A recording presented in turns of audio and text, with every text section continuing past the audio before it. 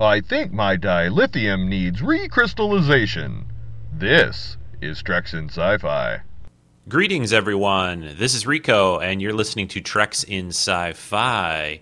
This is podcast number 314 for January the 16th, 2011. Gosh, I got all that correct, I think. Anyway, today is, it's usual Sunday morning, doing some podcasting here, obviously. And today on the show, for those who may not know yet, I know some of you do each week, and I announce it anyway. But today we're going to look at something a little different this week. I had this idea maybe about a month or two ago about selecting a year from the past and covering sort of the sci-fi and fantasy things that were around in that year, mostly, obviously, things like movies and television shows. And that's what today is going to be about. We're going to look at the year 1983 in genre film and television shows, and probably throw in some other things that are non-genre, like, things that were going on during that year, and music and other related, big things from 1983. And there was a lot. It's a big year. A lot of interesting things happened then, and it's hard for me to believe, even though it doesn't seem like it was that long ago to me, but how much certain things have changed in the world since then. And some things haven't changed very much. Anyway, that is the main topic for this week. I thought it'd be kind of fun. We're going to do a few of those over the next few months, and I have some listener comments to play as well. What we're going to do, I think to start with, I think I'm just going to play a little intro. I was going to use another listener segment here at this point, but I think I'm going to save it till later in the show. And we'll just do a sort of a normal intro here, and I'll be back with more of Treks in Sci-Fi. Hello, everyone, and welcome to the Treks in Sci-Fi podcast. Scotty, beat me up. Fascinating.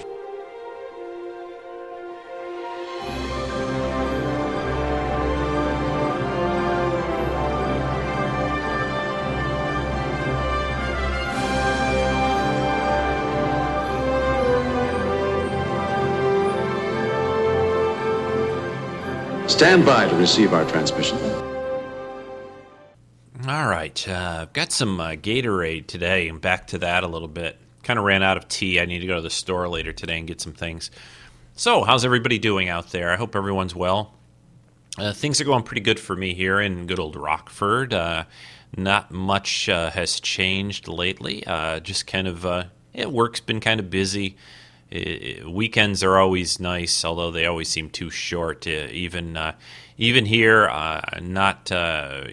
just get through the usual stuff, podcasting, laundry, exciting things like that. What's been going on, though? I did see a couple of recent things, movie and TV shows that I wanted to comment on here early in the podcast.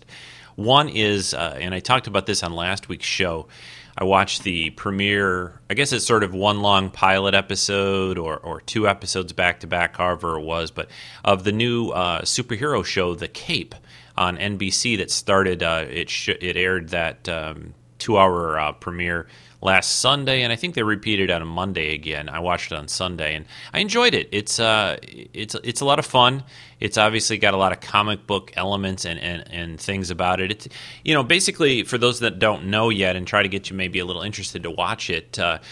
It's a comic book related TV series. It tells the tale basically of, I think the guy's name again is Vince Faraday. I think that's what his name is. He starts off when you first see the pilot, I'm not going to give away too much, but he's a police officer. You can see trailers up on YouTube for the show, and I think I posted one on the main treksinsci-fi.com website up in the entertainment section there. Check that out. But he's a police officer, and he ends up being sort of wrongly accused of a murder, and he has to sort of go underground to basically clear his name. And then he takes on this persona. There's a comic book that he reads to his son. He has a family, and he sort of has to leave them because of all these things that happen. And there's a comic book that he would read with his son called The Cape, about this superhero that has a cape and a mask and goes around, kind of the usual Batman-style vigilante fighting crime. And he decides to sort of take on that persona because he doesn't want the world to know that he's still around, even during the time where he's trying to clear his name. Anyway, the cast is really good. It has a genre favorite in it, Summer Glau, who was, of course, on Firefly and the Terminator TV series. She's in it. She's this sort of computer wizard who has some awesome vehicles.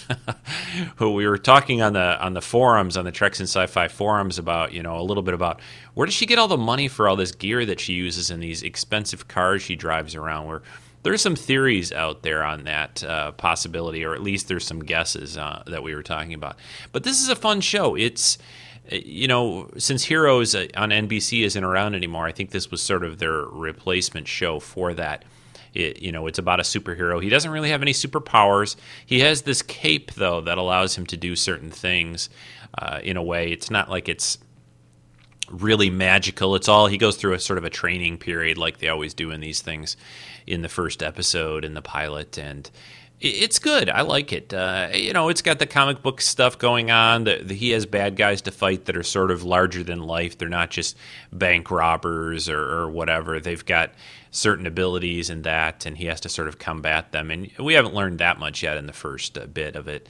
It is going to be airing regularly on NBC on Monday nights, so we'll get another episode tomorrow. And I think it's taking the place right now in the schedule of that other TV show that I gave up on, kind of called The Event on NBC. So I think it is 9 p.m. Eastern Time, 8 Central for those of us in Central Time. I never understood really why they do that. Why isn't it just 9 o'clock across the country? You know what I mean? 9 o'clock, wherever your time zone is, it's just on at 9 o'clock. Why do they do that? Does anyone out there know that?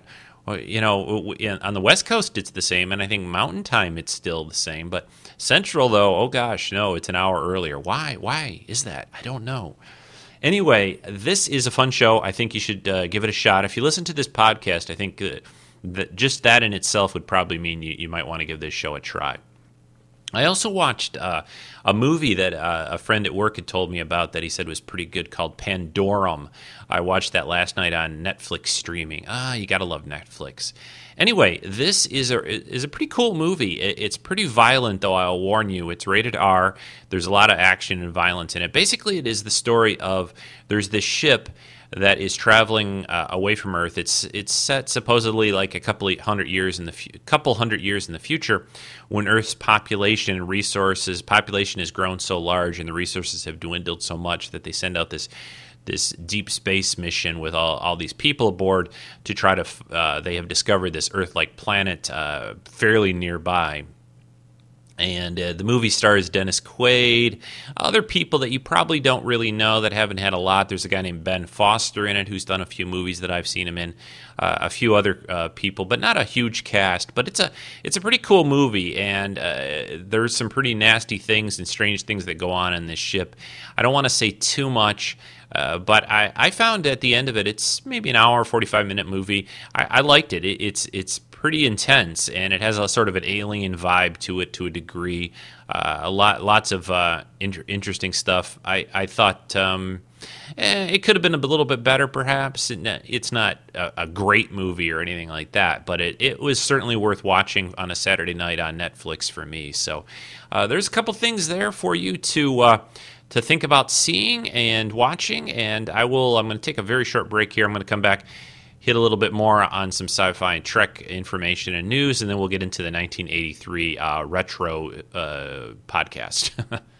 Hi, this is Kenny. And this is Jenny. We're the hosts of Knights of the Guild, the official fan podcast for the award-winning web series, The Guild. We're not like your typical fan podcasts. Both Jenny and I have worked on several seasons of The Guild and take our listeners behind the scenes to share our fun and crazy times on set. We also have exclusive interviews with cast, crew, and fans of the Guild. We keep you up to date on general Guild news and the latest happenings of our cast and crew. So please give us a listen on iTunes or at knightsoftheguild.com. Okay, finally we've got a little bit of information. Nothing dramatic or huge about the Star Trek movie that is due out at the end of June in 2012, which isn't really that far away now, about a year and a half away. It's due out June 29th, 2012. I also found out the Spider-Man reboot movie is due out July 3rd, 2012, just a few days after the new Star Trek movie will come out, which is a little disappointing in a way for me. I think that's not a great situation for the Trek movie. Not that I think it's going to hurt it that much, but you've got two huge genre-type movies. Why put them that close together? Less than a week apart they're going to release these things? I don't know. Anyway, there is some J.J. Abrams comments. He's got some different projects going on, and he has commented a little bit about the upcoming movie. And I'm just going to read some of this. This is over up on the trekmovie.com website. He's talking a little bit about Fringe, and he's been doing some interviews on the next half of the season that's coming up.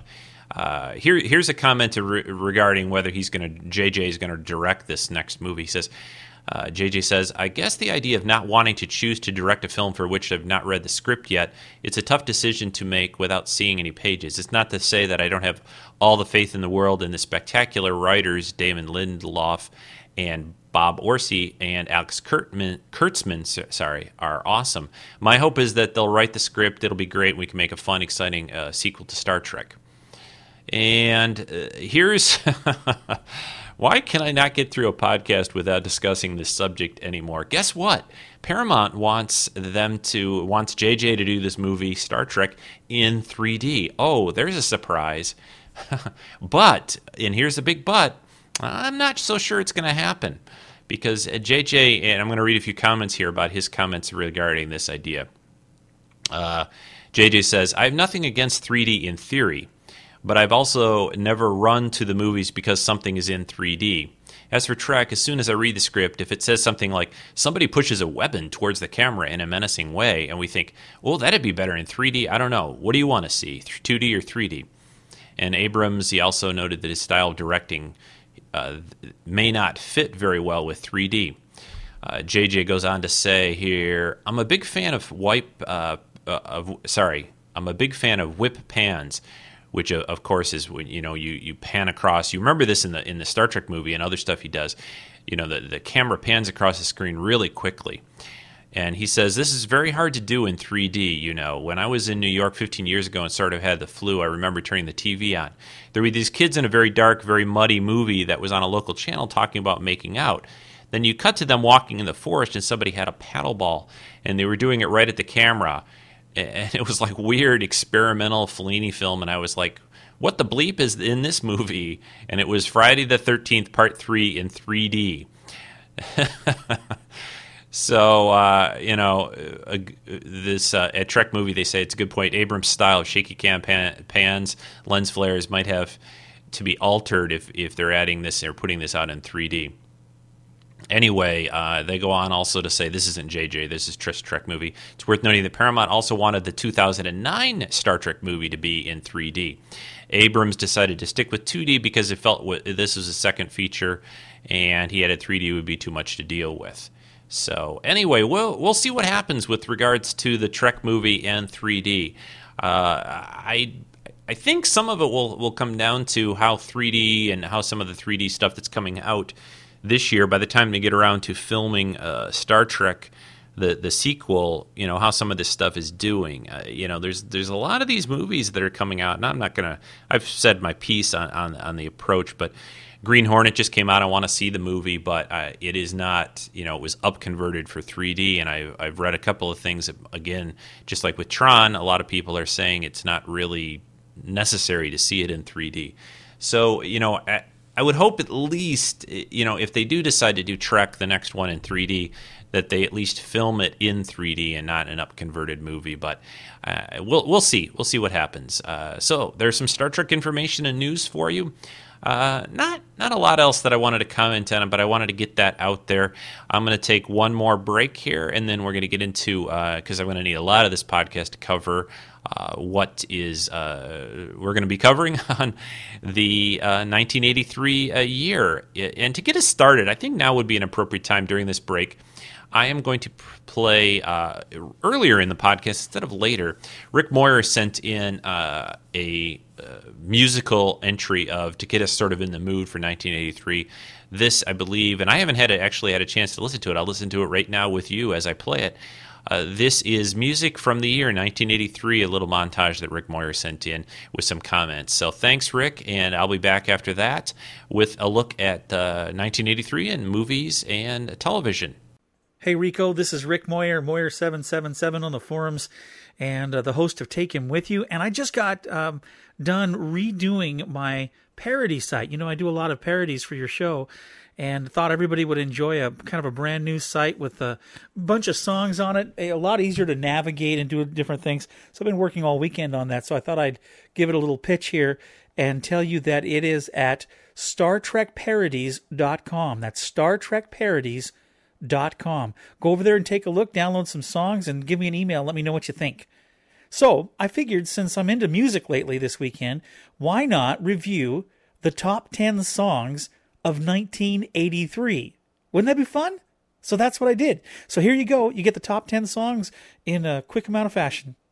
1983 was quite a year in music, and I was a junior in high school. Here's the number one song, Men at Work, Down Under. And then the top 10 right in a row.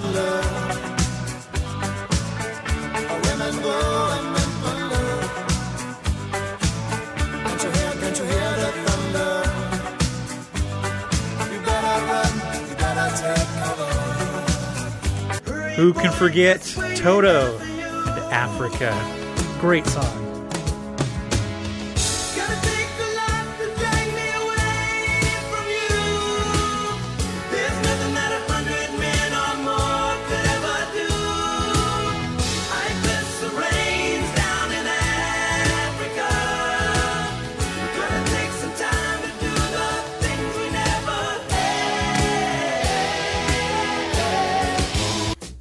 This was Michael Jackson's heyday. He had a couple of top 10 tunes.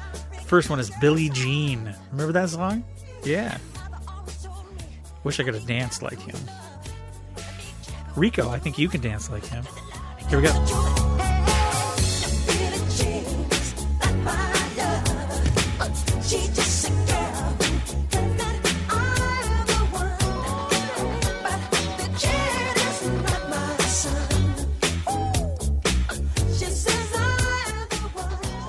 Then who can forget Dexy's Midnight Runners? Remember this song?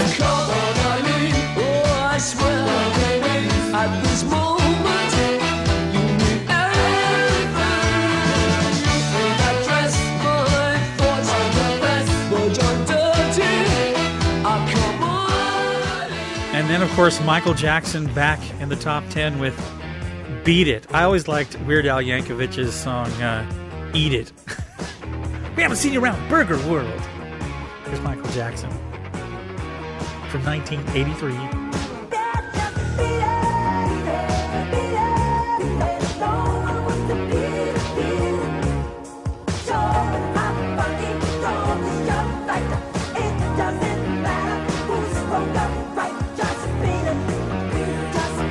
Ah yes, 1983, the year of jean jacket vests and cassette tapes. I had all sorts of them, and especially this one by David Bowie called Let's Dance from 1983.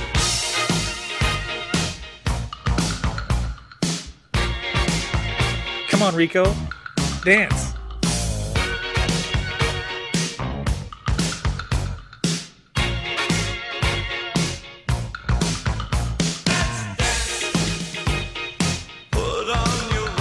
Of course, along with all the popular music came the synthesizer and the cool 1983 keyboard sounds in songs like this, What a Feeling from Flashdance. This was one of the top 10.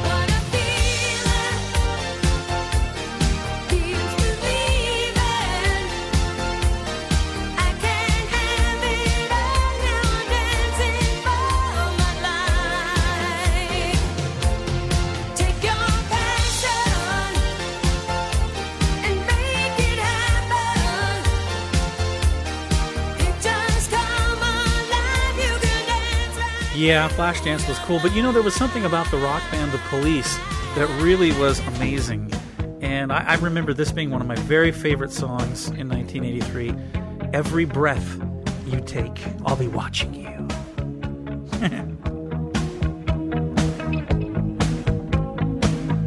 Every breath you take, and every move you make, every bond you break, every step you take, I'll be watching. So all these bands had these really cool sounds to them, and there was no exception with the band The Eurythmics.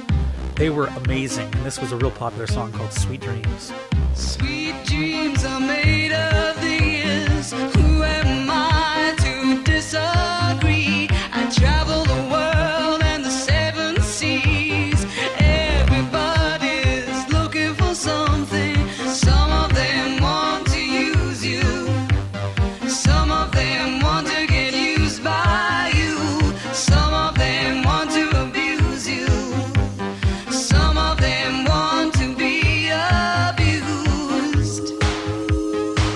So 1983 had a bunch of great music in it. It's very nostalgic for me because, like I said, I was a junior in high school, so music was very important to me at that point. Baby, come to me. Let me put my arms around you. This was meant to be. And I'm also glad I found you. Need you there. It was amazing to me how there were so many rich vocals and cool things in the music, and of course that was Patty Austin and James Ingram with Baby Come to Me. So there you go, a little look at the top 10 songs of 1983. I hope everybody enjoyed that. Back to you, Rico. Have an awesome day. That was fantastic, Rick. Thanks so much for doing that and covering the music from 1983. Yeah, just some great music, great songs from that year. It's just kind of amazing to me. I think this year in particular had a lot going on, and just I hear all those songs. I actually play all those songs, when I can. Most of those, I love David Bowie, for example, especially, and Come On Eileen is awesome, and just all that Police, and then the Down Under, and it's just great stuff. I thought what I would do to start off with, give you some background a little bit. I'm going to go over. I've pulled up some stuff off the internet and different things, but just to give us some perspective, get you in the bit. Sorry. Get you more thinking about 1983. Now, I know a lot of people out there listening, we probably got, of course, a mix. There's some people that were maybe not even born in 1983 yet or very young, and we've got people like me that were old enough to remember a lot of it and everything that was going on and everywhere in between. But here's a few things from 1983 that may be a little surprising or interesting. Let's see. There was quite a bit of unemployment in the United States, at least during that year. The average cost of a new house in 1983, again, I think this is the U.S., was about $82,000. The average income per year was about $21,000.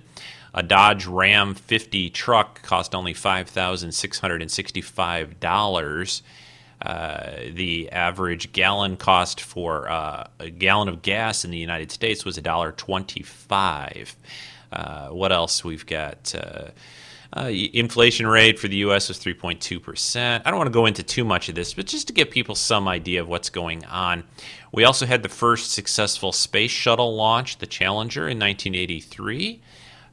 We also had a lot of technology things go on during that year. Motorola rolled out its first cell phone, which the start of, can you believe that, 1983? Also, Microsoft Word was released for the first time. Lotus 123 was released, which I used to use quite a bit, actually. Swatch came out with their first watches. ARPANET officially changes to the Internet Protocol, which created basically the Internet at that time, www and all that. That started in 1983. So I'd say there's a lot that happened during that year. And obviously, one of the big things and the thing that we're going to focus on are things in genre TV and movies here shortly. For me, 1983, the biggest thing, of course, that I always remember, and this will age and date me to a degree, but you guys are pretty aware of how old I am or whatever. I don't feel like I'm that old, but Lynn and I got married. My wife and I tied the knots, got married in 1983. It was right after I got out of college, and that's when we got married. So this year especially, and it's probably one of the reasons I picked 1983, besides the fact there's a lot of very cool stuff, that other things that happened in that year, besides that the fact that I got married. But it is something that I always, when you think about the years in the past, and that year pops up into my head first and foremost for that reason, I guess. So I thought what I would do, I want to break this up kind of into two parts, and they're not going to be in any kind of chronological order. I'm not going to bother with that, but I'm going to do television first and then cover movies. Mostly, of course, again, in the sci-fi and fantasy realm. But the reason I wanted to do it that way was I just thought it would be easier to follow a little bit. Although there actually is not a lot of television in that era. Unlike now, where we get all kinds of, we have all kinds of networks, a lot more networks than we used to have, and cable, all that kind of stuff. Although there was cable television back in 1983. I even had it a little bit at the end of my time in college when I lived in an apartment near the end of that era. But yeah, 1983 for TV, a few things. And what I'm going to do is cover some things that both maybe first appeared in 1983, but a couple TV series that this wasn't the first year they were on, but it is something because there weren't a lot of other brand new series that started up in that year. I thought we would cover a couple. And the first one is the TV series. I think this series started just the year before, so not too far back, but 1982, but it was still going pretty strong in 1983, and that is Knight Rider.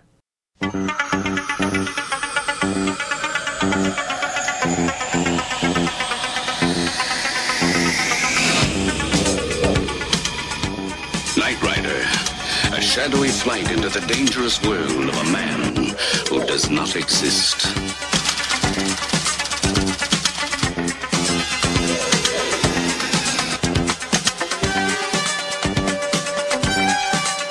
Michael Knight, a young loner on a crusade to champion the cause of the innocent, the helpless, the powerless, in a world of criminals who operate above the law.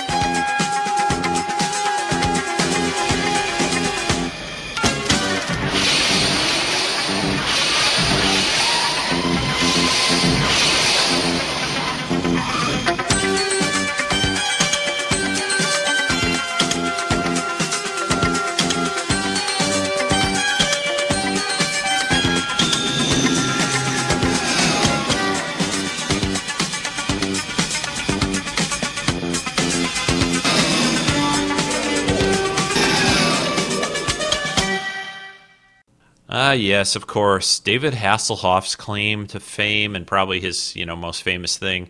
And, I love this show. I'll admit it. I loved a lot of the 80s kind of TV series like this. And, the A-Team was on, and it just was a lot of fun. The car was awesome. The repartee between, Kit and Michael Knight in the car was great. So a lot of fun, great show to watch, and, a little dated now maybe. All those times when Kit would jump over things and you'd hear that whoosh sound or whatever was always kind of corny and kind of a little hard to, it's like, okay, all right, yeah. Moving on, another TV series that I enjoyed from this time, which I think, again, also started a year or two before 83, but it was still going in 83, so we thought we'd mention it here, is one of my favorites from that era. I just loved this show, and it had a great theme song, too, by Joey Scarberry. It is The Greatest American Hero.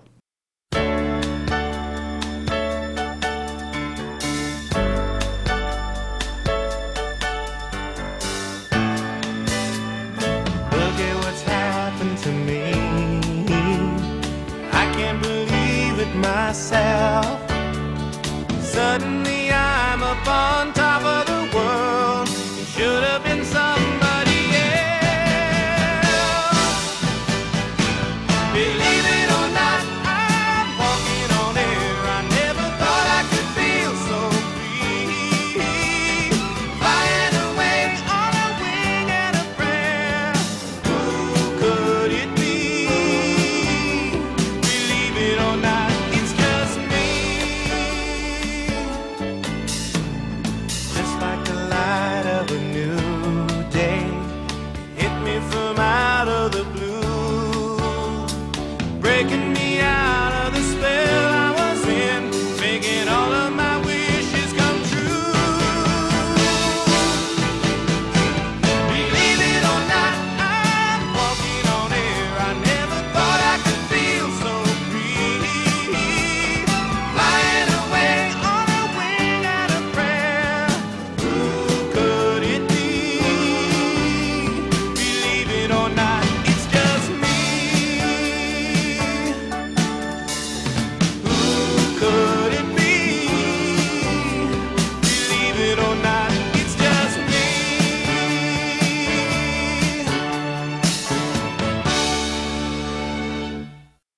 Yeah, this, of course, was the story of Ralph Hinckley, who is a teacher, and he gets this super suit from these aliens, but doesn't know quite how to use it. And he teams up with an FBI guy, played by the late Robert Culp, Bill Maxwell, and they basically catch bad guys. And it was tongue-in-cheek and a lot of fun. The special effects were not the most amazing. Connie Selica was on as a lawyer, Pam Davidson. This show lasted for 3 seasons. It actually ended in 1983, early 1983, but I wanted to mention it. And it is out on DVD, so check it out. This also has a slight connection to the next TV series, or I should say miniseries, that was aired in 1983 for the first time. This is the first time we were exposed to the Visitors, to the V, which is a very timely thing to talk about since there is the new TV series, well, actually started last year. We're getting the second season right now on ABC called V. But the connection here is actress Faye Grant. She was in The Greatest American Hero. She was one of Ralph's students. And then she went on to star in the V miniseries and then later the full TV series. And here's a little bit of a quick promo for the miniseries, which was what we first got to see what these visitors were all about. The V miniseries from 1983. Tonight is your chance to see how it all began, to relive the excitement that is V, the most extraordinary miniseries ever. A daring TV journalist struggling to uncover the startling truth behind the aliens' visit to Earth. And a beautiful and brave young scientist fighting for the very survival of the human race. Together, they take you on a fantastic journey to meet the Visitors. Prepare yourself for a television event that's out of this world. Prepare for V. Next. Yeah, so the V miniseries, this first aired in the very beginning of 1983, and I think I may have goofed up earlier. This was actually, it was on NBC, the miniseries was, and I think the current new series is on ABC, isn't it? So that's interesting. I thought that they were, for some reason, they were both on the same network. I don't know when that got changed, I guess. I guess it got changed with the new series. Anyway, this miniseries by Kenneth Johnson, developed by him, starred Mark Singer, Faye Grant, like I mentioned, Jane Badler, who was the head V at the time, Frank Ashmore, Richard Hurd, Michael Wright, Robert Englund, Andrew Prine, Richard Lawson, a bunch of others. Pretty big cast, and in 1983, a big television event thing like this was a big deal. It didn't happen like it does as much now, and it was about 200 minutes long. It was a 2-part miniseries, and this later was followed by V, the Final Battle, I think is what it was called, and then they went into a regular TV series. I'll have to double check that in a second here, but I thought it was pretty good at the time. I enjoyed it. I think it wasn't one of my favorites of the time, and still even the current TV series isn't really one of my favorites. I always have a little bit of trouble with alien invasion tales to a degree. But it was fun, and at the time there wasn't a lot of sci-fi or fantasy on. I've covered most of the others that I wanted to cover. I've got one other one to play here, and I grabbed a little audio of it off the internet here in a minute, or earlier, I should say. Anyway, V, though, has, got new life with the new TV series, and I'm enjoying that, too. And I thought what I would do, because I know he's a fan, I thought I would play a comment from our friend in California, Kenny, now, and his comments about 1983. I thought this was be an appropriate time to slide that in. So, Kenny, take it away, and I will be back to cover a little bit more TV from the year 1983, and then into the movies. Hey Rico, this is Kenny from California. I'm also the host of Knights of the Guild podcast. Excuse my voice, I'm actually not feeling so well and I'm a little congested, but I really wanted to get this audio comment out to you for your 1983 podcast because that was such a fun year. I was 12 to 13 and I have some great memories.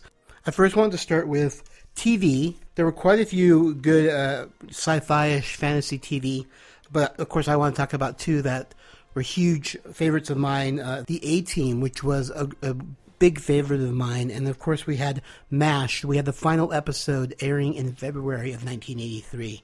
And I've become a huge MASH fan. I know those aren't sci-fi, But I just wanted to mention those. Those were big favorites of mine in 1983.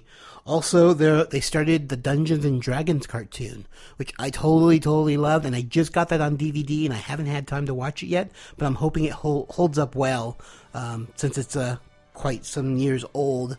And but what I really wanted to talk about was the V miniseries done by Kenneth Johnson. This was the first 4-hour miniseries, premiered in 83, and then we had the 6-hour miniseries premiere in 84, and then we had a TV series that ran 19 episodes. And this is the predecessor to the new V that's out on ABC right now. But I totally fell in love with this series. This series, besides Star Wars, which really shaped my life into loving sci-fi fantasy, this series did it for me for a TV show. It really impacted my my love of sci-fi and fantasy, and it became very special to me. I used to run a V fan club that was done, by snail mail. We didn't have email. We didn't have all these groups and fan places you can do online. This was, once a week. I would send out little newsletters. I also belonged to a V role-playing game, and this was all handwritten. So you would handwrite your story, send it to the 4 or 5 people, and they would respond to it. It was very complicated. It's nothing like it is today with the internet, but back in the day, this is how we did it. So they became like pen pals. So V really impacted my middle childhood area, and it became very special to me, and it still is today. I can still watch the entire miniseries, the entire series, and still love every moment of it. And I know, yes, the series, some of it's kind of cheesy, but I still love every minute of it. I'm even enjoying this new version of it. The next thing I want to talk about are the movies that came out in 83. We saw A Christmas Story, which isn't technically sci-fi, but it's huge, has a huge cult following, and it's played like, every Christmas. I think they play it like 24 hours on some channels. But that came out, and that was awesome. I'm a huge Jaws fan, and we had Jaws 3D, which is my favorite of all the, well, not the first one. Number 2 was good too. Okay, I like 1, 2, and 3. Let's just say that. But Jaws 3D, we had Superman 3, which I know people badmouthed it a lot. But compared to 4, I thought 3 was pretty good. Not as good as 2, because 2 and 1 are the ultimate Superman movies. We had another huge favorite of mine, Kroll. And I know not a lot of people have seen this movie, or if they have, they think it's total cheese and horrible. It's one of those bad movies you like to watch. But I don't know. There was just something. It was based on fantasy, and they put that little twist in it, the people coming from outer space. So it kind of had like a sci-fi, but it was basically a fantasy movie, and I just ate it up. I loved every minute of it. It just, it definitely not Lord of the Rings, but for back in the day, it was really, really good. But of course, I want to talk about Return of the Jedi. That was probably the best movie of 1983. The best, compared to V, like for my TV was V, this Return of the Jedi was it for my movie viewing. And I've probably seen Return of the Jedi, well, I don't know, double digits at least, 10, 11 times in the theater when it was out. And I loved every minute of it. Like I had said previously, Star Wars is what made me fall in love with sci-fi fantasy. And Empire Strikes Back is my ultimate favorite of the Star Wars movies. And Return of the Jedi was a great conclusion, and it ended the story well, and I was extremely happy with it. And I was 12, 13 years old, so I was the ideal age for that. I was collecting the action figures, I was collecting the baseball cards, I collected everything Star Wars, and it just really solidified my love for that whole universe. So anyways, those are my quick thoughts on 1983. So take care, Rico, and I will talk to you later. Bye.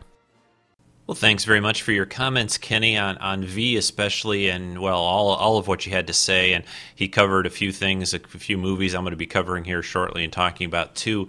And you talked about the miniseries of V, and also you mentioned the Dungeons & Dragons cartoon, which I actually didn't have on my list. I'm glad you reminded me of that. It's a great series. You definitely should watch it. I think it would hold up pretty well. I love that show because I was a big D&D fan, player, everything, and I eat it up. And it wasn't really anything like the game or per se, I didn't think, but it had its own little storyline, and it had sort of a. When you watch it, you'll realize it has sort of a little bit of a Star Wars sort of overtone to it in a way. You'll know what I mean, especially related to the bad guy and the little dungeon master guide that helps the kids, in their journey and adventures. So yeah, great stuff. Thanks again, Kenny, for your comments. Got a couple other comments from others to play here during the rest of the show. A couple other TV series that were going on in the year 1983 that I wanted to mention. Automan.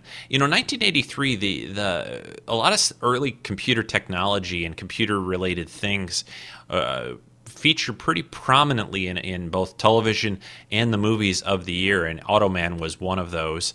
I have only kind of distant memories of that, frankly. It was a short-lived series. Another series with that was a sort of a fantasy tale with Jeff Conaway in it was called Wizards and Warriors. And listen to this short little clip from that show, which most people probably won't remember. I barely remember it, and I think I watched most of it. So here's Wizards and Warriors. Didn't make too much of an impression. Marco has been captured by Blackpool. Misfits, thieves, mercenaries, and worse. Well, one of us here is a killer. Will they help save Marco? We need you to help us get into a place that's only meant to get out of. Or deliver Greystone into Blackpool, dungeon of death. Suck a rotten egg, Dragon Breath.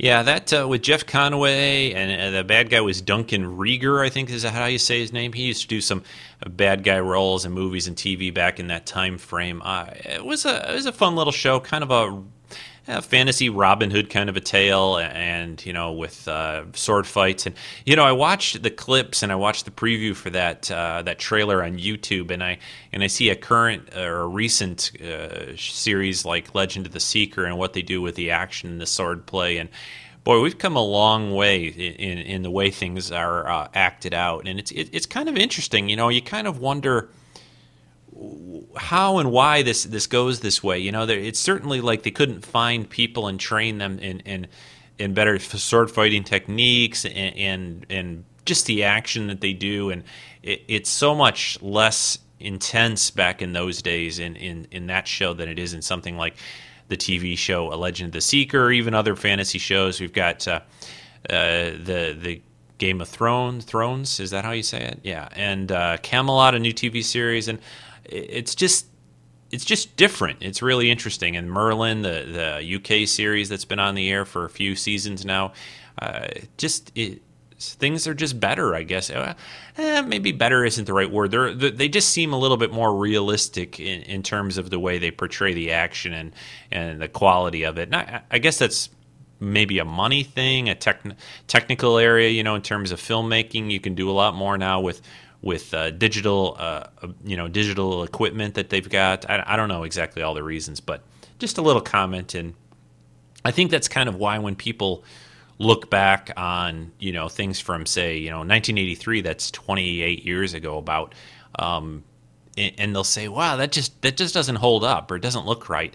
And some of that's the technical aspects. And I always kind of think to myself and wonder, in another 20, 25 years, 30 years, when they look back at current stuff like the Lord of the Rings movies and even the Star Wars movies and the prequels and a lot of stuff we've seen in the last few years, Star Trek from a couple of years ago, are they going to look back at those things and even the TV that we get now, like V and The Cape and these other shows, Fringe? Are they going to say, wow, boy, I don't understand how these people could watch this stuff. It's so schlocky and so... will everything be like holographic and just virtually, make you think you're really there in these future tales? I don't know. We'll see. But we're going to shift now over into movies, and I've got a good one to talk about first here that's sort of related to this topic to a degree. This is the first movie that I wanted to cover from 1983. Is a real interesting one. Maybe a lot of you have not seen this, but it's well worth watching. It's called Brainstorm. And in the sci-fi element of this, let me give you a little bit of background on it. It basically is a story about computer technology, but that isn't like anything even that we have these days.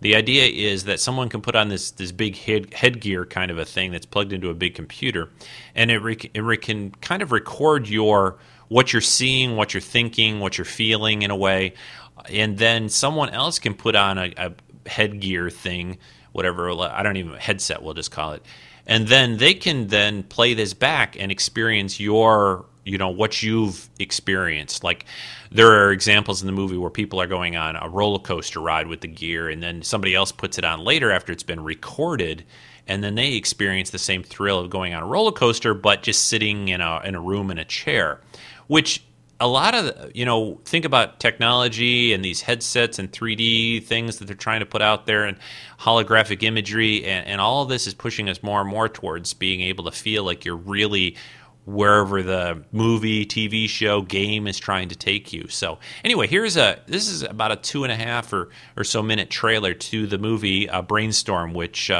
Christopher Walken is the main star. Natalie Wood was in this movie. I believe it was Natalie Wood's last movie before she died. Anyway, here is Brainstorm. Suppose it were possible to transfer from one mind to another the experience of another person. Hey, there it is. Any person, any experience. I'm telling you, it works. Test, sound, taste? Everything, Smell. everything, 100%. In fact, better. Did you have a breakthrough or not? Yes. I'd like a demonstration. Knock my socks off.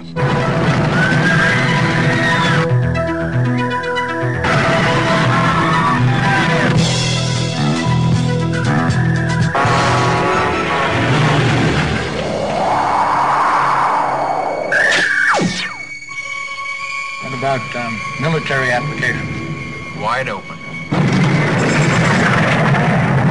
Missile guidance, that kind of thing? They're going to be able to plug right into the old noodle. I made that for you. What is it? It's me.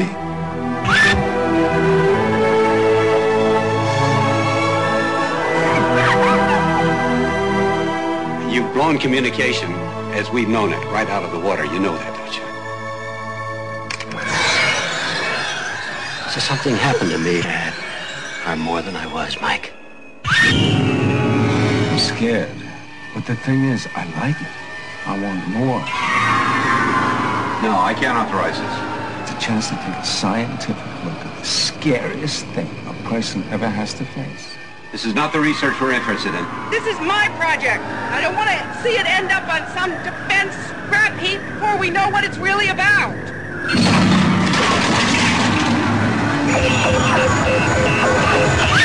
I want these personal experiments stopped. I told you I want to play it out. Nobody plays that tape.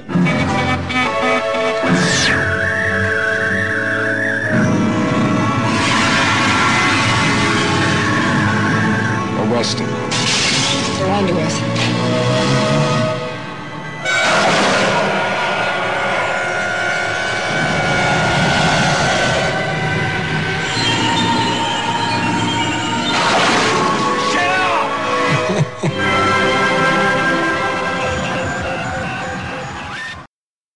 Yeah, so there you have the trailer to Brainstorm, a real interesting movie.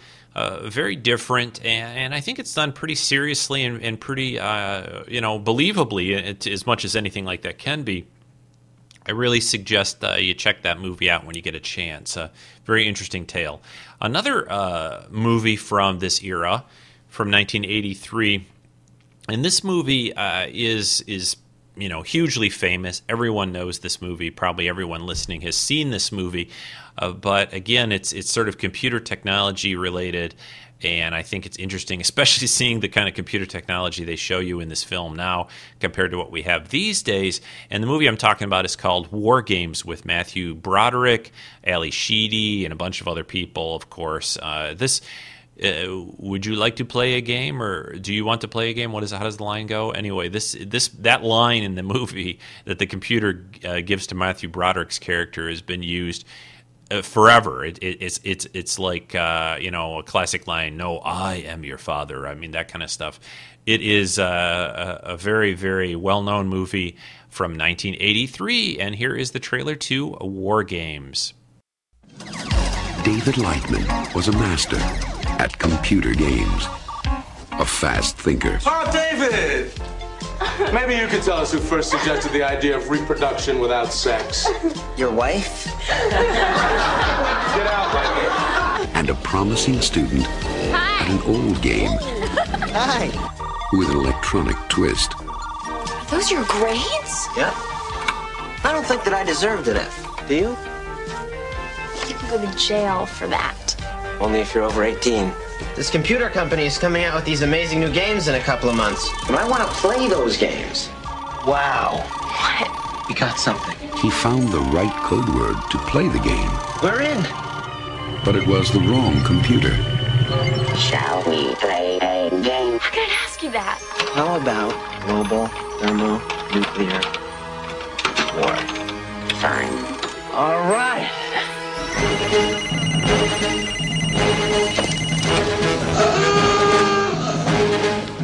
What the hell? They're trajectory headings for multiple impact re-entry vehicles. What does that mean?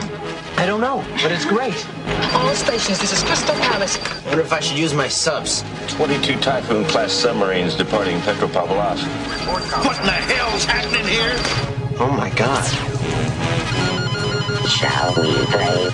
I have 7, correction 8. That's 8 Redbirds. Get on the sack.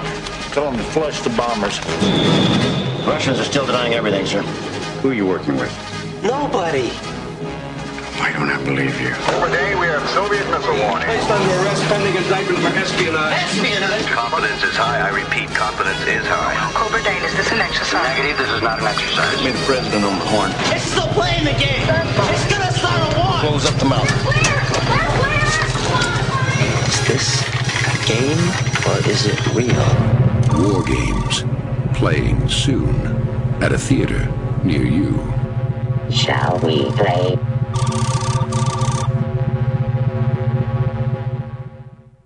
Yeah, I love this movie a lot. I was probably in 1983. I was not into computers as much as I am these days. I really got into computers when, I guess, in the era of about the 286s came out. So very early 90s, about 1990 or so. I had my first computer then.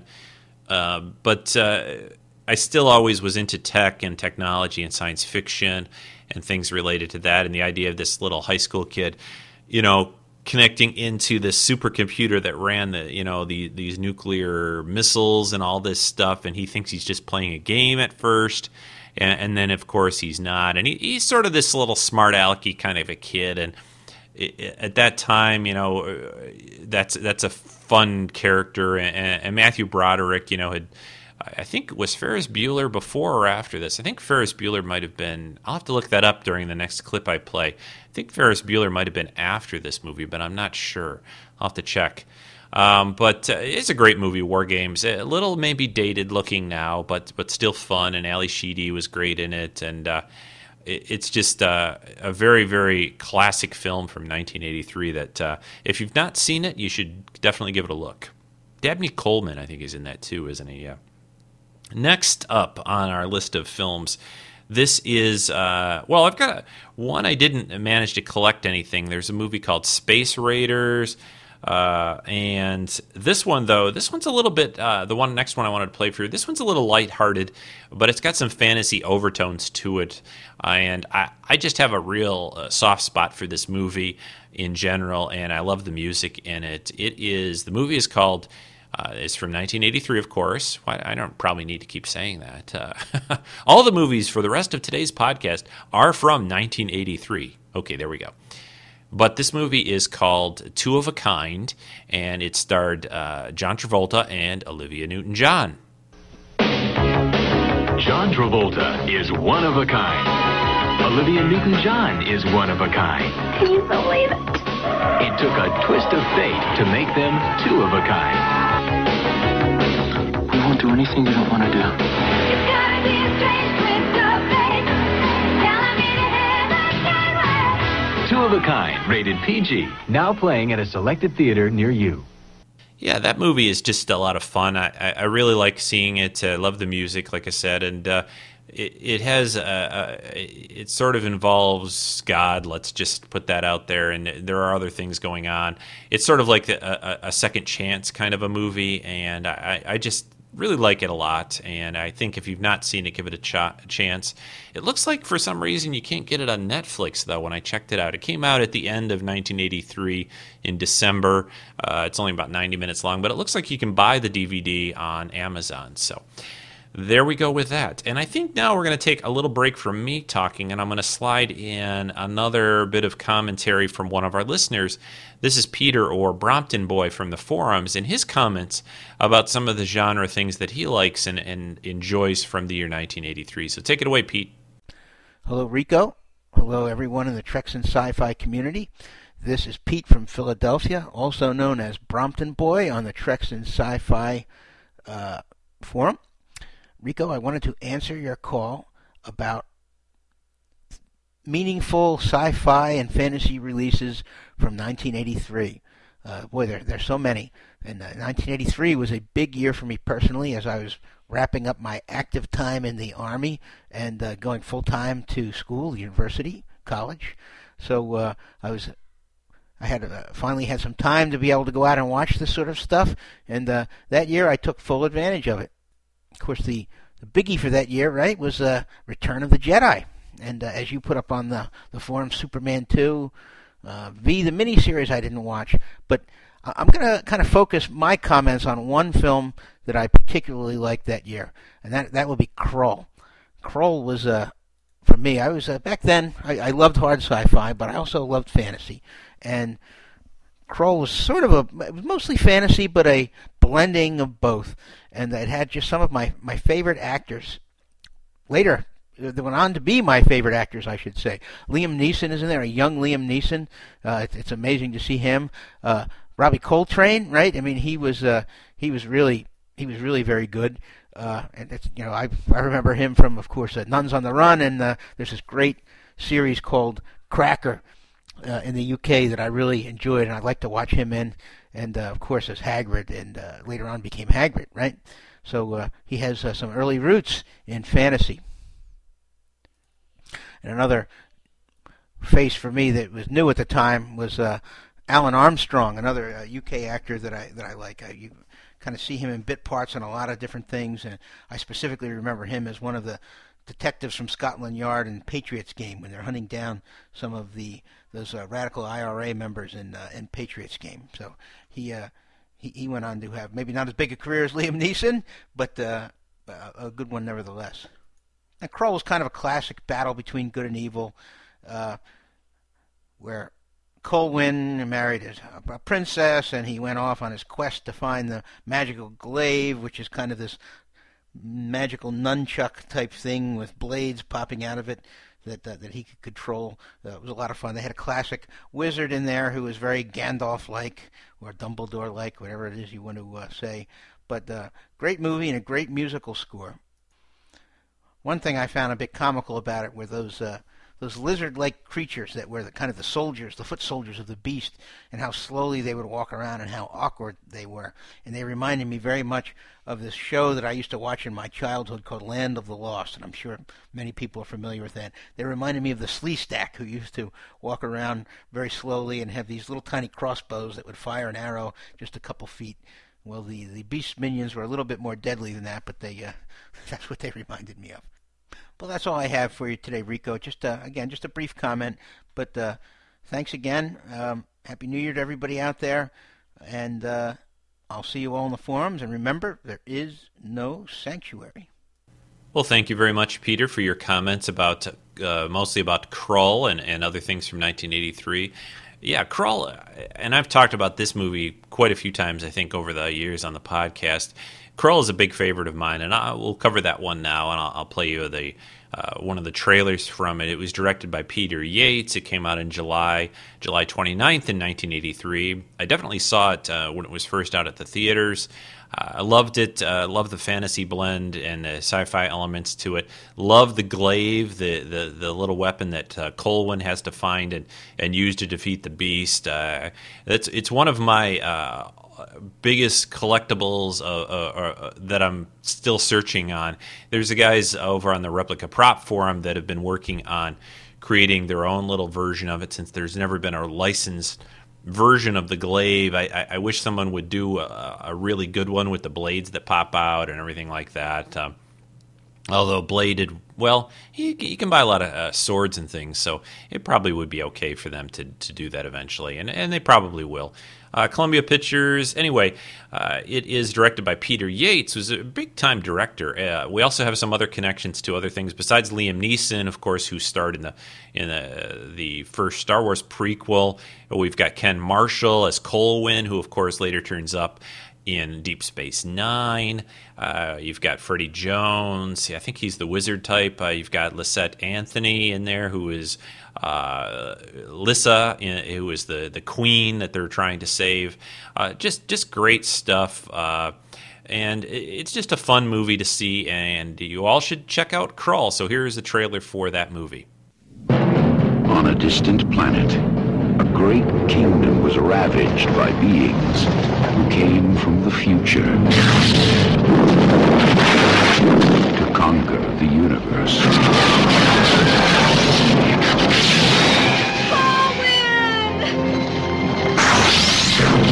Now, the only survivors follow a doubtful seer and a throneless king. They will hold her in the Black Fortress. You must have help. Thieves, bandits, fighters and brawlers. Desperate men. Those are the kind of men I need.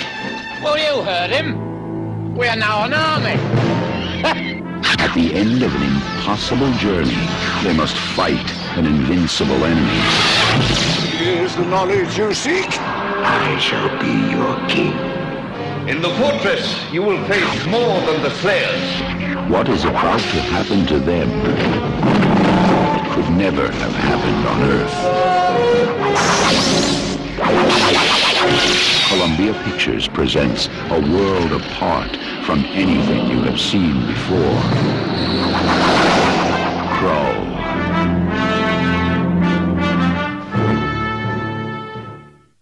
One other Krull-related connection, and this would probably be one of the things that disturbed me a little bit about the movie.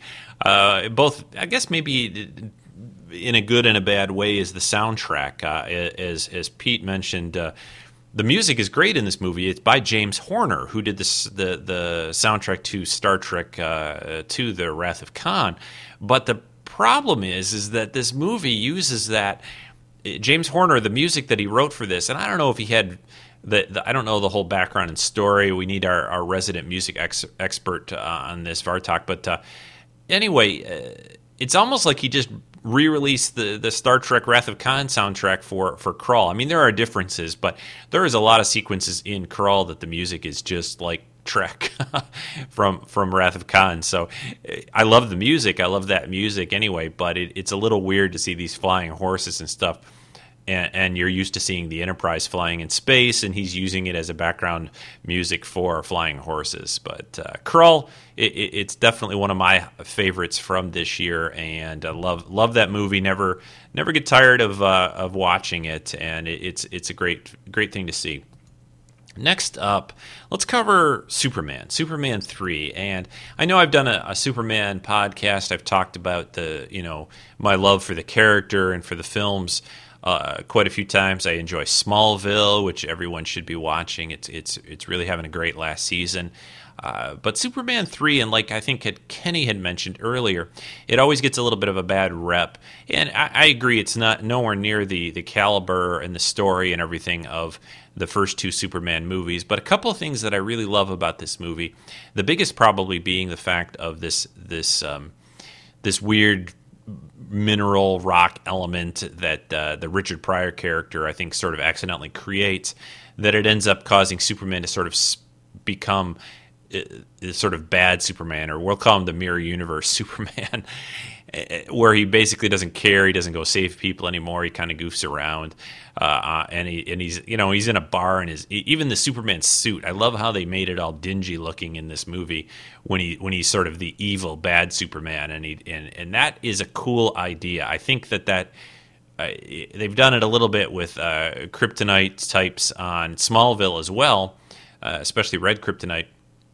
But it's fun. And Christopher Reeve, of course, the late Christopher Reeve, does such a great job here, even with the material that they gave him to work with. And I love the part of the movie where he's sort of having to fight his evil doppelganger self in the junkyard kind of scene. That's great. It's like he's wrestling with this inner demon, and I think that it's got a pretty cool little thing. And Richard Pryor, basically, he was very, very popular at the time in that era, and so they said, hey, let's put him in a Superman movie. And he's not really quite a bad guy. We got Robert Vaughn in the movie, too. But Richard Pryor is just sort of this, in there for comedy and other things. They kind of shoved Margot Kidder out in this movie a little bit. She's only in here like for 3 seconds or something. And they brought in Annette O'Toole as Lana Lang when Clark goes back to Smallville for like a reunion. And she does a good job. I always liked Annette O'Toole, and I like her as Mrs. Kent in the Smallville TV series. Anyway, here is a trailer to Superman 3.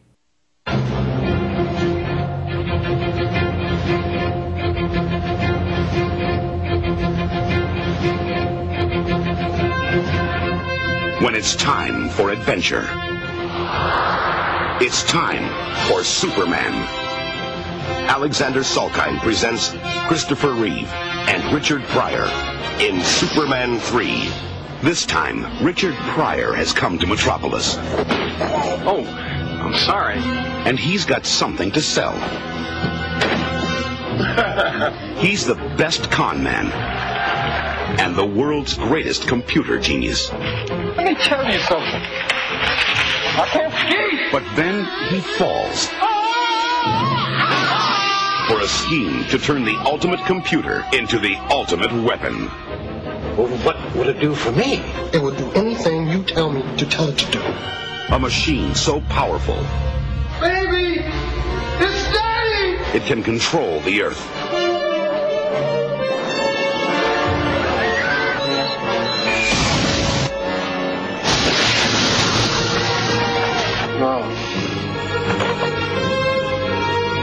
Now, getting down to business. Change the weather.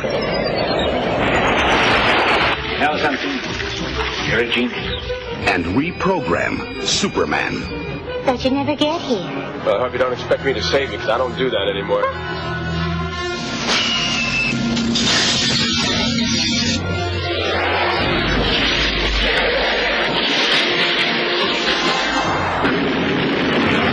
He didn't die. I asked you to kill Superman, and you're telling me you couldn't even do that one simple thing. Ah! All right, Webster, the game's over. But only the man who pulled the switch on Superman Oh, see, I'm not with them, Superman. Could have fooled me, mister. can pull the plug on Super Machine. You're going to go down in history as the man who killed Superman. No.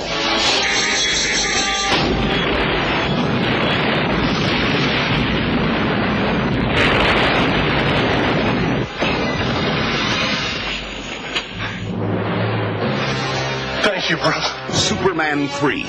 Watch the trees. This time is going to be the best time of all.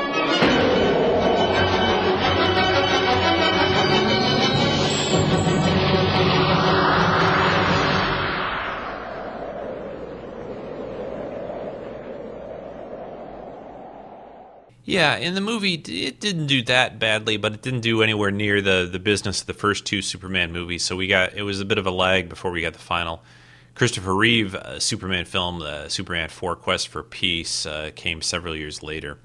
I want to list off, I've got a few other movies to cover still, or at least one big one still, obviously, Jedi to cover. But a couple other movies from this year. Metal Storm: The Destruction of Jared Sin. I only have distant memories of this. Space Raiders, I think I may have mentioned. Space Hunter: Adventures in the Forbidden Zone. Peter somebody or the other. Who was in that movie? Oh, Molly Ringwald, I think, and Peter Strauss. Yeah, that's who it was. That's an interesting movie, kind of done on a low budget, but not too bad. Strange Invaders, that was another movie from that era. We had The Twilight Zone, the movie, which is a pretty cool movie, actually. Had a little tragedy on the set when I think it was Vic Morrow died, I think, during that movie, filming it. Anyway, a couple other things. The Man Who Wasn't There, I think that was with Chevy Chase, wasn't it? But yeah, lots of stuff. Just a ton of things from 1983 that were cool to see. Not, I don't think anywhere near the level that we get these days. I mean, gosh, next summer we're going to just be, it's going to be huge for films. Actually, the most recent Entertainment Weekly magazine that I got lists off all the coming movies in 2011. You know, most next summer, but other ones scattered throughout the year. I mean, we've got a couple of comic book movies, Captain America and Thor, the next Transformers film, the next Pirates movie. Just a ton of stuff to see. So, and obviously the last Harry Potter film in July. Just great stuff next year. But let's finish off 1983 here with obviously the big movie of the year, and the movie that when anyone says 1983, I think, okay, that's the year I got married and saw Return of the Jedi. This movie, of course, we had to wait 3 long years for those that were around at that time. Between The Empire Strikes Back and the huge cliffhanger of an ending in that movie, Vader says he's Luke's father, and it's like, oh, no. And I've said this, I think, on the podcast, too, before. I just had a hard time with that. I never really bought it. And when I saw Jedi, and I go, oh, gosh, he is your father. And it almost is sort of a little anticlimactic. But the movie wrapped things up really well. It's not... It's not my favorite of the Star Wars original trilogy. I'd say it's probably the last of the 3. I think it would probably be Empire, and then the first Star Wars, A New Hope, and then Jedi for me. But not like it's really down there. It's not. When you order things like that, it's not like I don't like it at all. No, it's a great movie. Lots of cool parts. The part where Luke goes in to rescue Han and you think he's going to get thrown in that pit, and he signals R2, and he gets his lightsaber. Basically he's like pushing Jabba, and he's like, okay, he's trying to be very Jedi-like and diplomatic, and then why doesn't he just go in there and go with lightsaber blazing and make Jabba pie out of Jabba pie? What would that be like? But he doesn't. He's very calm. You see that he has become a Jedi. He comes in there very, very calmly, tries to get Han back, and when he's pushed to the limit where they're going to kill him, well, it's okay. Now I can fight back. By the way, a little quick aside note here: the Clone Wars, the last couple episodes, fantastic. The Clone Wars is back. We're past all the banking junk and making more clones or not making more clones, and poison food supplies and war taxes and all that jazz. Lots of Asajj Ventress and Dooku and these Night Sisters. Oh, it's great. Make sure you're tuning in. If you didn't know, it's back on, and I believe you can watch those just over at StarWars.com. You can just watch them online, so that's cool too. But Return of the Jedi. Let's play the trailer, and I'll come back and talk a little bit more about this fantastic movie the last of the great Star Wars films, even though the prequels are okay. Yeah, you know, they don't make them like this anymore. A long time ago, in a galaxy far, far away. The next chapter in the Star Wars saga, Return of the Jedi. The battle between good and evil rages on.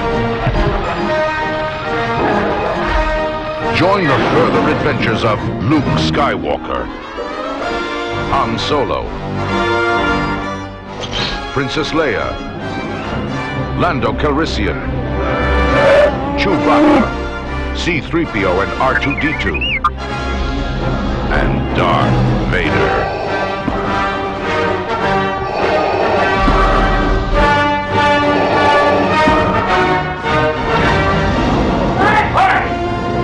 A journey to alien worlds. It's a trap. A rebellion against oppression. An epic of heroes and villains. An adventure as vast as the universe.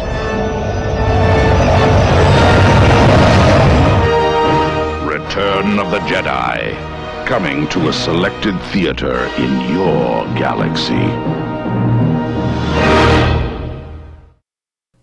Jedi. Great thing. Of course, that one of the big things about Return of the Jedi was that it was originally called Revenge of the Jedi, and then Lucas, rightly so, changed that because he realized the Jedi would not be out for revenge, and it doesn't work. And then, of course, he later on uses the Revenge title and Revenge of the Sith, so it sort of comes full circle.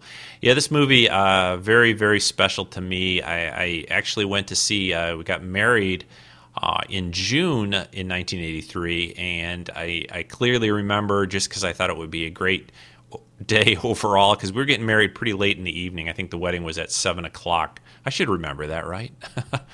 But so I decided to go. I'm going to go see Return of the Jedi in the afternoon and then get married that evening. So that's what I did.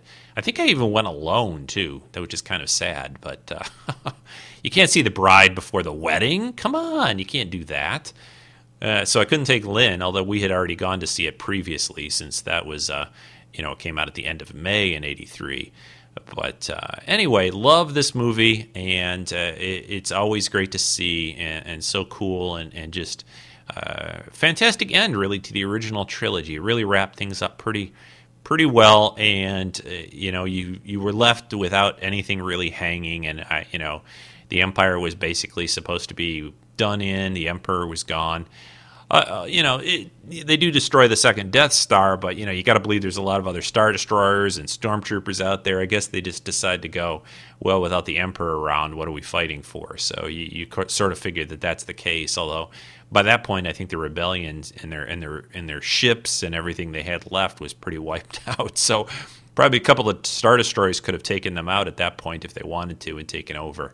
And they've kind of, delved into some of those aspects and things in the books and the expanded universe in Star Wars over the years in the books that they've come out with. And I think that's pretty interesting, especially when Timothy Zahn came out with the Heir to the Empire books after, what was that, early 90s, I think those first came out. So anyway, Return of the Jedi, fantastic film, love it. Next up, I'm going to play one more listener comment for this retro kind of podcast. Anyway, here's our buddy Rick Pete, who's done a couple of co-podcasts with me, and his thoughts on the year 1983. Hi, Rico. This is Rick Pete, R. Pete on the forums, and I thought I would send in a little audio on my thoughts around movies that were shown and released in 1983. There were about 46 different films shown during that time, and I think there are about 25% of those were sci-fi fantasy genre films. So I thought I would talk about a couple of those that I enjoyed. One I really enjoyed was War Games, which is not really sci-fi, but it's sort of high-tech, and so I kind of throw that in there. That was a really enjoyable movie, although obviously the tech was a little far-fetched with the Whopper computer and everything. But I enjoyed it. I thought it was a fun movie to watch, where the geek guy actually gets the girl and saves the day at the same time. So you gotta like those movies. Then, of course, there was Star Wars: Return of the Jedi, which I'm sure everybody who's going to send comments in are going to talk about, and I'm sure you're going to talk about that at length. So I'm not going to, just to say that I really enjoyed it, and it was a fitting end to the trilogy, and I watch it on a regular basis. A TV movie that I'm not sure too many people may talk about was something called Starflight. Again, it wasn't necessarily science fiction, but it was talking about a supersonic aircraft that we do not have today. Lee Majors was the star of that movie. And one of the other actors in the movie was Robert Englund from Freddy Krueger fame, who was also in that movie. Starflight was a movie about a supersonic flight that on its maiden voyage sustained some damage, and instead of making its parabolic flight, it actually ended up into low orbit and then couldn't re-enter because it didn't have any tiles to protect it from the heat of re-entry. So they had to figure out how to deal with that. And it was a good movie. I enjoyed it.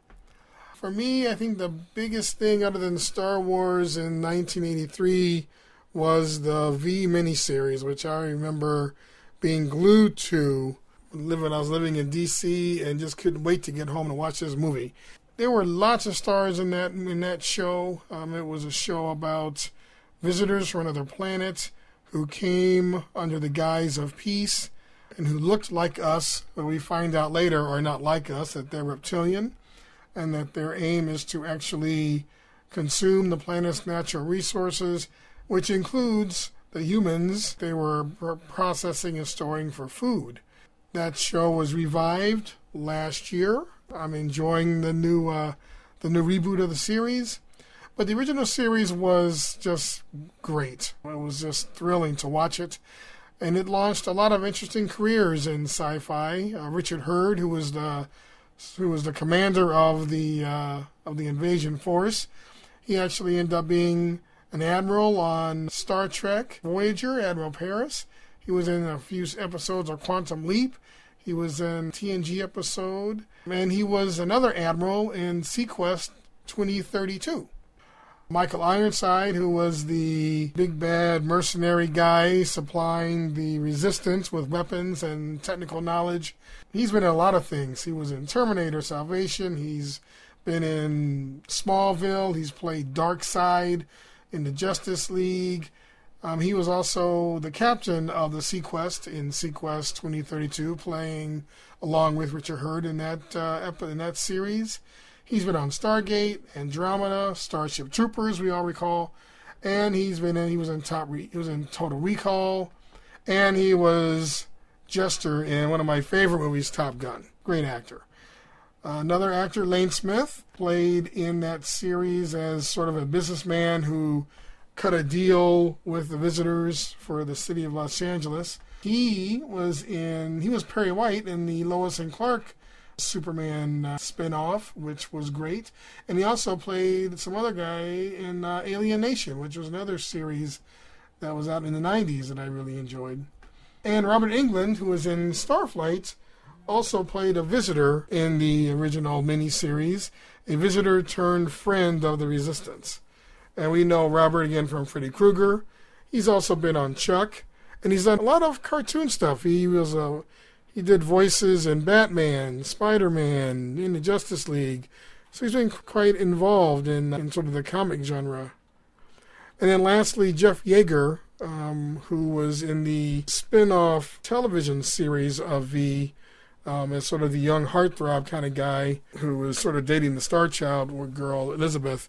He was also in Star Trek Voyager for several episodes. So when you look at what the V miniseries has done for science fiction genre, it has produced quite a few stars as time has gone on. The only other movie that I was going to mention was Superman 3, which starred Richard Pryor and had the dubious distinction of being the movie where the supercomputer was able to take on Superman. This was, out of all the Superman movies, the one I liked the least. It was during a time when Richard Pryor was in pretty much every movie they can think of, and they decided to put him in a Superman movie as a computer genius. And while I like Richard Pryor, I just did not like this particular movie. It was just way out there, and it was so far beyond the mythos that it was easily a forgettable movie, at least for me. So anyway, Rico, I'm glad you're covering the movies in 1983. I'm sure you'll cover some other cool things like Brainstorm, which was a great movie with Christopher Walken and Natalie Wood, where they take the idea of being able to record the brain waves to such a degree that you can play them back into someone else's brain, and they would learn and recall and experience everything that the other person had recorded, which was an interesting concept. They kind of took it to a weird, bizarre ending with this person dying from a heart attack and then being able to actually watch them go into what appeared to be heaven or what have you. That was a little far-fetched, but I thought the movie itself was a pretty cool idea. Anyway, back to you, Rico. Well, thanks for your comments, Richard, Mr. Pete. Thanks for your very interesting stuff on V and other things in Superman 3 that you talked about, and it's in War Games, and I know you're a big tech guy, and I knew that would be an appeal for you. There's a bunch of other stuff that I could have covered. I think this is going to wrap it up pretty well, though, for TV and movies for the year 1983. There is a lot of other interesting things that came out in that year, too, besides, sci-fi and fantasy stuff. I think the first Vacation movie came out then. And I think Kenny mentioned The Christmas Story, which I'm a big fan of that. Love that movie. It's a great year. Lots of cool stuff happened in it, and I think it's well worth looking back. And, if there's a lot of these things that you haven't seen before, check it out. Most of this stuff you could see via Netflix or other places online, and it's well worth checking most of what I've talked about out, if not all of it, if you've not seen it. So that is about it. I think I'm just going to wrap things out right now for the podcast this week. Try to keep it tight as much as I can, usually. Next week, we're going to be looking at TNG episode of Fistful of Datas. So if you want to get in some comments on that, send them in any time. Doesn't have to be, 10 minutes before I record on Sunday. Really, it doesn't. You can send them in right now. I will save them. Really. And I don't know if I thanked Rob, by the way, at the beginning. He did the little clip I played at the beginning of today's podcast. He's sent in other clips before, and so thanks again for that. In probably 2 weeks, the end of this month, as a little shout out here, I might need a guest podcast for that weekend. Probably will be going home that weekend. So I thought I would just throw that out here on the podcast. A couple last things. You can always email me, treksf@gmail.com, for comments and anything else you want to talk about. That's how to reach me. You can also check out the treksinsci-fi.com website and forums. Please join the forums there. And as I've said before, if you join the forum and you will be getting an email back that you have to confirm you're joining the forum. I've got like 50 people waiting in the queue for that I have not gotten their confirmation back. So I think about 49, maybe 48 of those are junk, so I don't expect them. But make sure you check your spam folder for that. Sometimes that's the way it ends up going. So there's donation links on the website. Those are always helpful. If you got $5 burning a hole in your pocket, send it my way. I will definitely use it for the show. And I've been getting some new Star Trek music from a few different sites that I've found, and some very obscure stuff. So I think I'm going to end the podcast with one of those tracks today and finish us off. So anyway, have a great week. I think my voice sounds a little scraggly today for some reason. Is that a word, scraggly? Wasn't there a show called Scraggle Rock? Oh, no, that was Fraggle Rock. All right, everyone, take care. Hope you enjoyed today's show. I will talk to you again next week. Bye-bye.